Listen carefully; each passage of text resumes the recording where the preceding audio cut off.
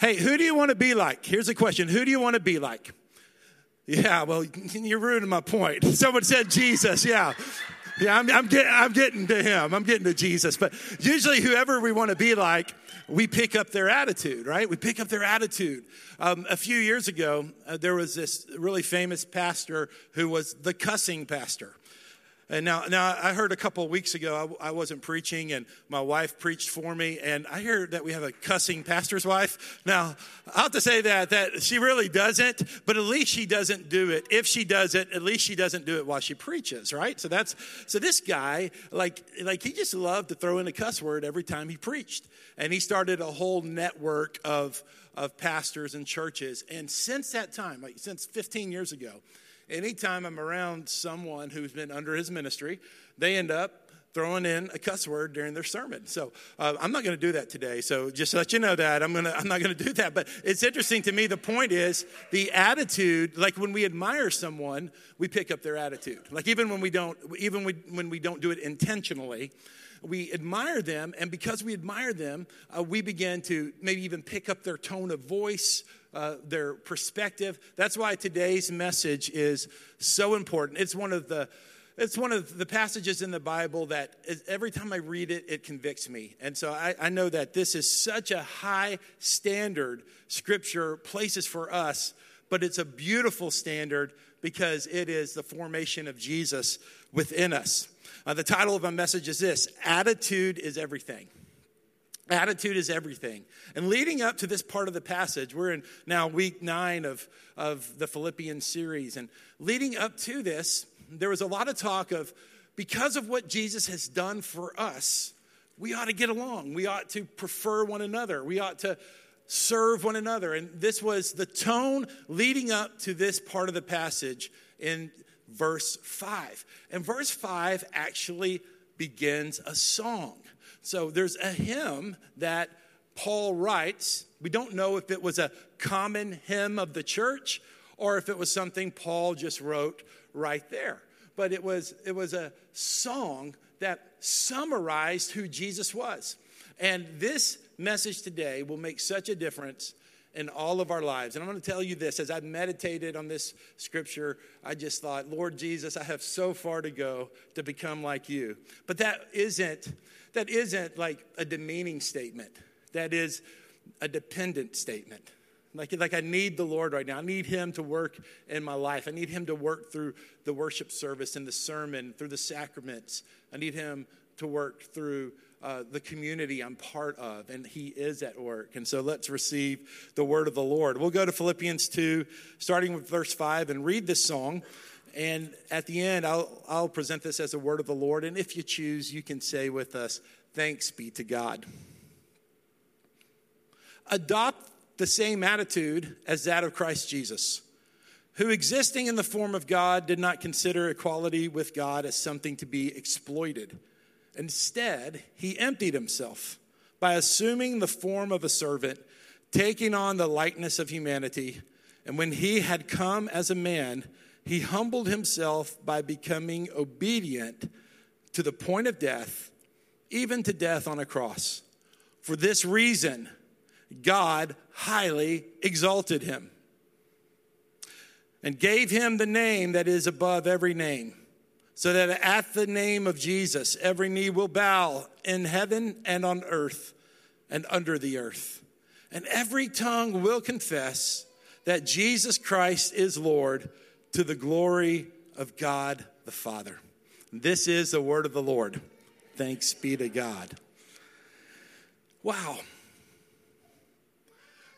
Look at that first statement in verse 5 again. Adopt the same attitude as that of Christ Jesus. The oldest manuscripts, what they say with the word attitude is, have this mind in you. Have this mind in you. Have a way of looking at the world. Look at the world this way. You know, there's so much in the world we can't control. But you've heard this before, but you need to hear it again this morning. You can control your attitude. You always can't control your circumstance, but you can control the way you look at your circumstances. I love this writing by John Maxwell. He teaches and talks a lot about attitude, and here it is. Attitude to me is more important than education, than money, than circumstances, than failures, than successes, than what other people think or say or do. It's more important than appearance, giftedness, or skill. It will make or break a company, a church, a home. The remarkable thing is we have a choice every day regarding the attitude we embrace for that day. We cannot change our past. We cannot change the fact that people act in a certain way. We cannot change the inevitable. The only thing we can do is play on the one string we have, and that is our attitude. Wow. Truth you've heard before, but truth that we don't always live by. So it's good to have this reminder. I mean, our attitude is something that our parents, our teachers, our coaches, they talk to us about at our youngest age. Even when we can't grasp what the word attitude means, we can feel its meaning. It's a perspective of life. It's a way to look. And unfortunately, we have a whole lot of people we look up to, but we don't see Jesus as example as we should. But that's what we are. We are people who are being trained by Jesus as we learn his teaching and learn his perspective and understand how his ways interplays with the world. It demands our attitude to align with him. So even people that we admire in religious circles may not have the attitude of Jesus. And so we continue to judge our attitude by Scripture. And I can't think of a better Scripture than the one we're going to look at right now or have already looked at to adjust our attitude. Here's the first thing I see. I'm going to give you four Christ-like attitudes from this passage. Here's the first thing. Releases rights. A Christ-like attitude releases rights.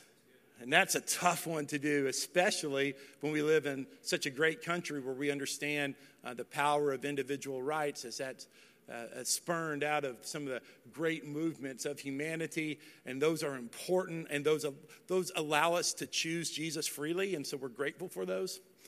But when we begin to hold on to our rights, when it comes to our advantages over other people, our powering over other people, then we could step out of the way of Jesus.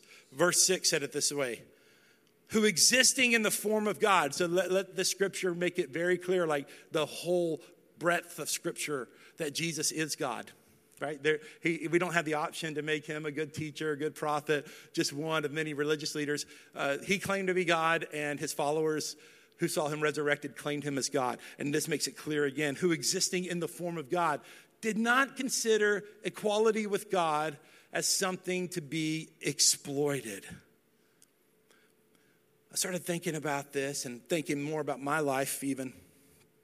Wrong attitudes usually happen when we claim our rights in a situation. Not always, but usually we get offended because our gifts aren't recognized, or we get offended because someone doesn't call us by our proper name maybe, or we get offended because we're not recognized. And it's just a natural emotion all of us deals with. As an apprentice of Jesus, that's what Dallas Willard calls us, because the word follower has gotten kind of muddy. An apprentice of Jesus, meaning we're letting him guide us. We're letting him, we're seeing how he lives, and we're emulating that. I cannot use my privileges as an advantage over other people. He laid down his privileges for us.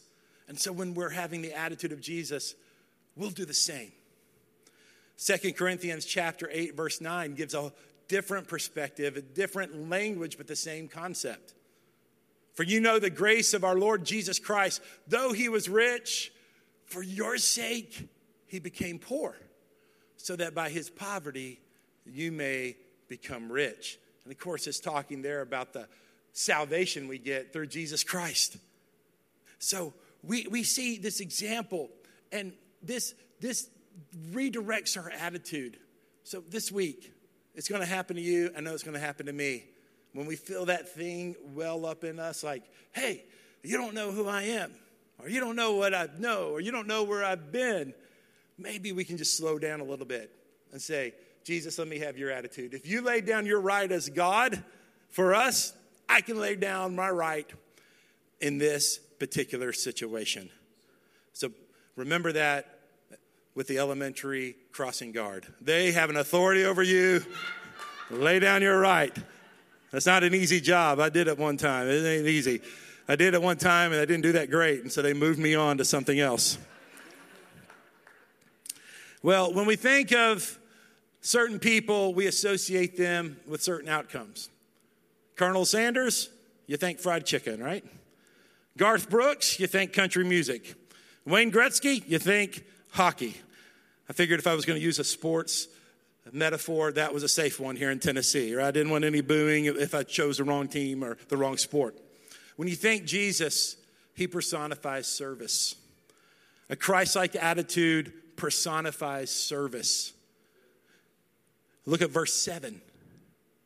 Instead of what? Instead of claiming his rights as God, he emptied himself by assuming the form of a servant, taking on the likeness of humanity. Jesus, his incarnation, like him just showing up in our world, was a way that he served us. Now we know he served us way beyond that, and we have dozens of examples in the gospel. The prime example, or the pinnacle of that example, is when he laid down his life voluntarily, willingly on the cross. He exemplified service by his very existence. If you think about Jesus being equal with God, the Trinity, Jesus is God, the Holy Spirit, God in one, and he chose in the incarnation to reduce himself all the way down to one human cell. He did that, and he went through all of the processes a embryo and a baby and a child would go through, and all that a toddler and a teenager and a young adult living in obscurity until he was around age 30. These are remarkable. This is a remarkable service to us. It's a remarkable service that the very essence of who Jesus is tells us that he serves. And he gave great teaching about service. If we go to Matthew chapter 20, starting with verse 20, it says, Jesus called them together, and this was when he heard his disciples arguing over who was the greatest, and said, you know that the rulers in this world lord it over their people. And officials flaunt their authority over those under them. So things were the same then as they are now. But among you, it will be different. I want you to let that sink in for a second. He spoke into our future and said, among you, it will be different. Whoever wants to be a leader among you must be a servant. And whoever wants to be first among you must become your slave. For even the Son of Man came not to be served, but to serve others and to give his life as a ransom for many. The very act of the cross was service to us. And so when we find the way of the cross and Jesus becomes our apprentice, then we become servants. And within the religious structure, sometimes we can lose sight of that. You know, I'm thinking about our 242 small group leaders. If you haven't figured out what 242 means, it's attached to the scripture, Acts 2:42.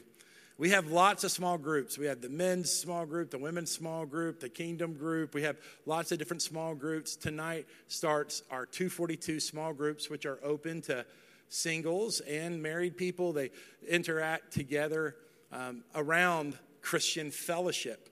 And when we were praying for the service this morning as a staff, I started imagining these group leaders and group hosts, because I know all of them and know their lives. And to think they've worked, all week long at their jobs, caring for their families, no doubt doing things on Saturday, chores, coming to church here on Sunday morning, and then later on this afternoon, they're going to open their homes, or they're going to open their lives. And you know what that is? That's the way of Jesus right there. That's serving.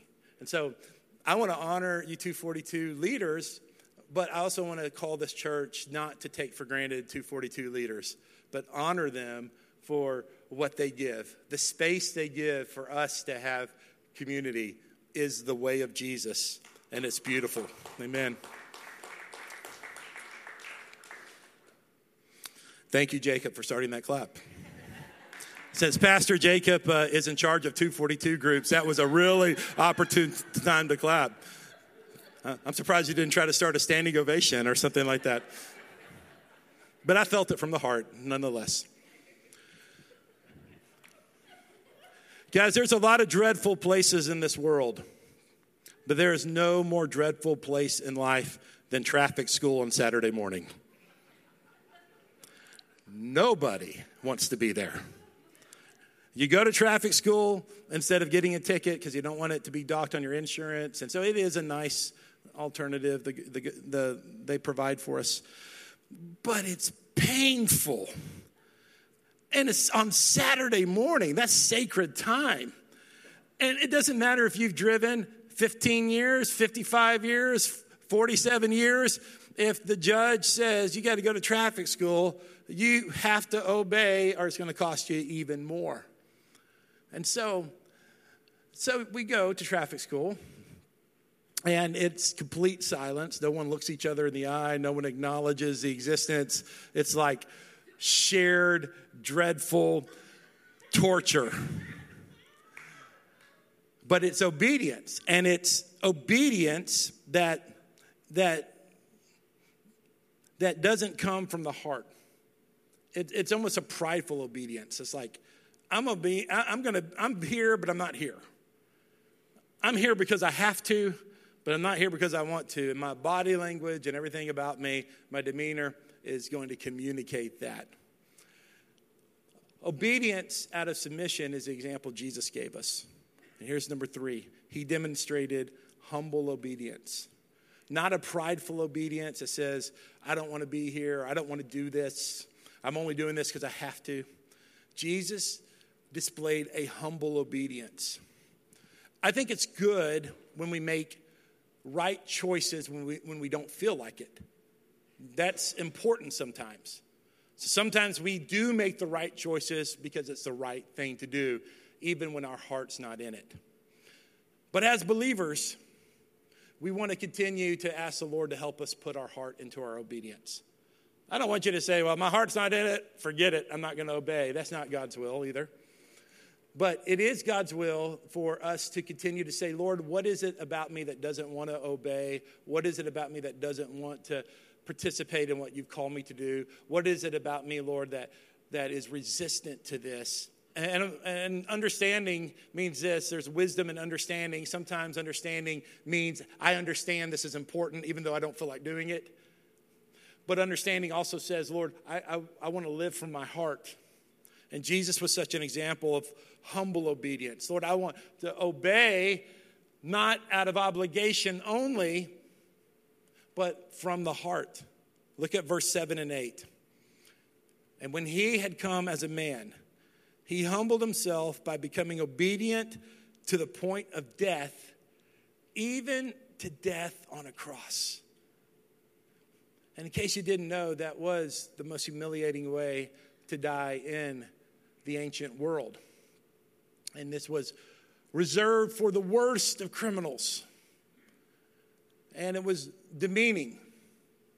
And Jesus became obedient to death, but not just losing his breath in this world, but the way he died, death on a cross. And what is now beautiful to us is there's a symbolic cross just right in front of me. And many of you have crosses, on your jewelry right now. And those are good to have and hung up in your homes.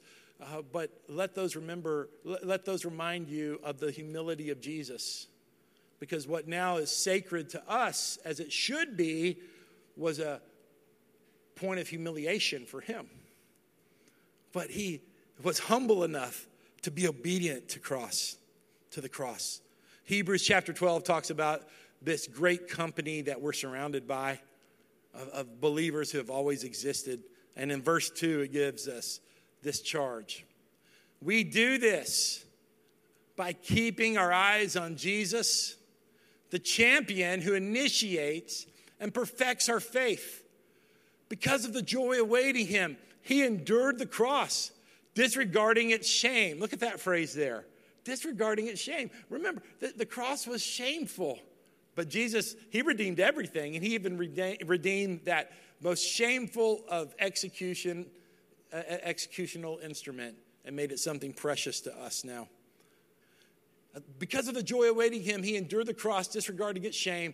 Now he's seated at the place of honor beside God's throne. Now, this is one of the beautiful things, and we're going to see this in Paul's song and his hymn right now, that when the early church and believers, and now us, as we extend that story, talk about the great gravity and heaviness of the cross, we don't stay there. We don't stay at the heaviness of the cross. We approach the cross with its seriousness and its humility, with gratitude and understanding of what Jesus did. But that understanding is the pathway to the revelation we live in right now. Because Jesus was not someone who was executed and forgotten about. He didn't accidentally get caught by the Roman soldiers and wasn't put on the cross. And then God said, okay, well, this didn't go like I thought, so let's just go with plan B and make the cross something special. No, the cross was ordained by God. It was planned by God right after Adam and Eve sinned. God was in control. He knew what he was doing because Jesus took the sins of the world upon himself. That means your sin, my sin, so that when God sees us, he doesn't see our sin anymore. He sees the righteousness of Christ. He sees something great. He sees something powerful. And so because of this, there is an exaltation of Christ. There is a raising of Christ for the world to see. There is a revelation of Christ, Jesus' position in the heavenly realms. And this leads me to my last point here, my fourth point, is that a Christ-like attitude depends on God's promotion. We see that Jesus was willing to serve. Jesus was willing to humble himself. Jesus was willing to voluntarily, sovereignly die on the cross and to allow his sins, to allow our sins to come upon him, to be the substitute. He did all of those things. And because he did that, then God did something in his plan. He exalted Jesus. He lifted Jesus up. And that exalted place where Jesus is what has been revealed to us and what will continually be revealed to the world. Look at verse 9. For this reason, what reason is that? Because of what Jesus did, his humility, his service, his willingness not to take advantage of his position of God. Because of this, for this reason, God highly exalted him and gave him the name that is above every name, so that at the name of Jesus, every knee will bow in heaven and on earth and under the earth, and every tongue will confess that Jesus Christ is Lord, to the glory of God the Father. I want you to be reminded today that the privilege you have to have received God's grace, to have that aha moment where you realize that Jesus was not just a story. Jesus was not just something created by man. Jesus was not just something from our past that we are now adapting so we can cope with this world today. Jesus lived on this planet.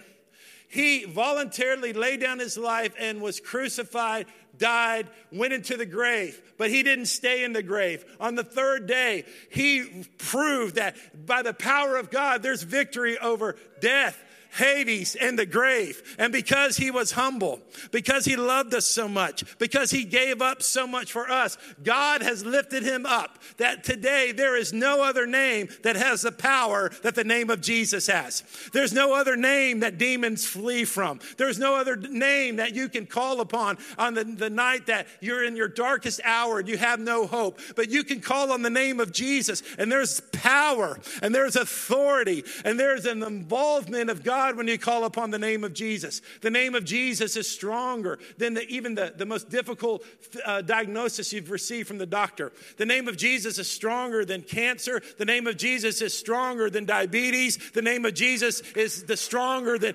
depression and anxiety. The name of Jesus has power over the things you have thought had power over you. I want to tell you, Jesus gets involved in the issues of your life. And when Jesus gets involved with the issues, you begin to see that he is placed at a place of authority, high above the rulers of the power of the air. You know, Satan has this limited authority here on this earth. He has this limited authority that is only going to last until Jesus comes back again and Jesus shows who he is to the world. And until that time, we as his church begin to see him, that he is lifted high. He is positioned at a place of authority. He is one that we can look to when we have nowhere else to turn, because he is higher than all of the division that's trying to destroy the church and to try to destroy God's people. He is higher than all of the division that's trying to break up marriages. He is higher than all of the division that's trying to separate parents from their children. That when we begin to get our eyes on Jesus, we begin to prefer one another. We begin to have the attitude of Jesus, the perspective of Jesus. We begin to think like Jesus. We begin to lay down our rights. We begin to see him where he's at. Then miracles start happening among us because it's all about him and not about us. And so this is the Jesus that we serve today. And this is the Jesus that we look to as we come to the table of the Lord. I want us to stand together if we're able to now. And I want us to position ourselves to begin to receive all that the Lord has for us this day. Father, I thank you, God, that Lord, this scripture today has raised up the standard for us. It's raised up the standard for us that we are not to stay, God, in our attitude and our perspective. But Lord, we're going to walk in your attitude. We're going to walk in your perspective. God, we are going to have the attitude that Jesus Christ had. We're going to have the worldview that Jesus had. Father, I thank you for correcting things in us today. Father, I thank you you're correcting the things that should not be in our lives. Father, I thank you, Lord, that, Lord, this teaching just touched on several different areas. And Lord, I thank you for surprising us today. Some of you might have thought, hey, I didn't expect to think about that issue. This is an issue that I forgot about. I just believe that some of you are remembering right now a time when you moved in your own attitude, your own spirit, but didn't have Jesus' attitude. And you're kind of like, as you heard this today, you're like, I forgot I did that. I wish I hadn't done that. Hey, that's okay. That's the Lord just gently correcting you, gently loving you right now. Just saying, that's okay. The Lord's love is saying, I'm going to bring you back to the place you're supposed to be. I'm going to bring your attitude back in line. I want to pray against pride here. I want to pray against pride in my life, and I want you to begin to pray against pride in your life. Father God, I pray as much as I can, Lord, to lay down the pride I have in my life. And I pray for this church, Lord, that we would lay down any pride we might have that would get in the way of your work, to get in the way of what you want to do in our life. I want to pray, Lord, for any in here who may feel too prideful to attend this church. I sense there might be a couple of people here who the Lord is calling you to this church. I'm not trying to be manipulative with this. I'm not trying to be manipulative. I really feel like this is from the Lord. You feel called to this church, but for whatever reason, there's some kind of pride in you that says, oh, I need to go somewhere that has this or has that or has something else. But I want you to hear the voice of the Lord. I don't want you to hear the voice of your pride. I want you to hear the voice of the Lord. And I just believe that maybe there's 2 family units or 2 singles or something, that this is for you. The Lord says, no, this is your place. This is your path. This is a place I have you. It's a place of humility. It's a place of service. It's a place for you to lay down your rights. And so I want you to receive that from the Lord this day. I want you to receive what the Lord has for you on that. Father, I thank you, God, Lord, as we begin to sense that you're doing something within us. The power of your word is so strong. The power of your word begins to shake us. It goes to the place, God, of the inner place within us that only your word can reach. It's reaching into deep places. Father, I thank you, God, Lord, for showing us the way of Jesus, Lord, and showing us how exalted he is. And we love you and we thank you for that today.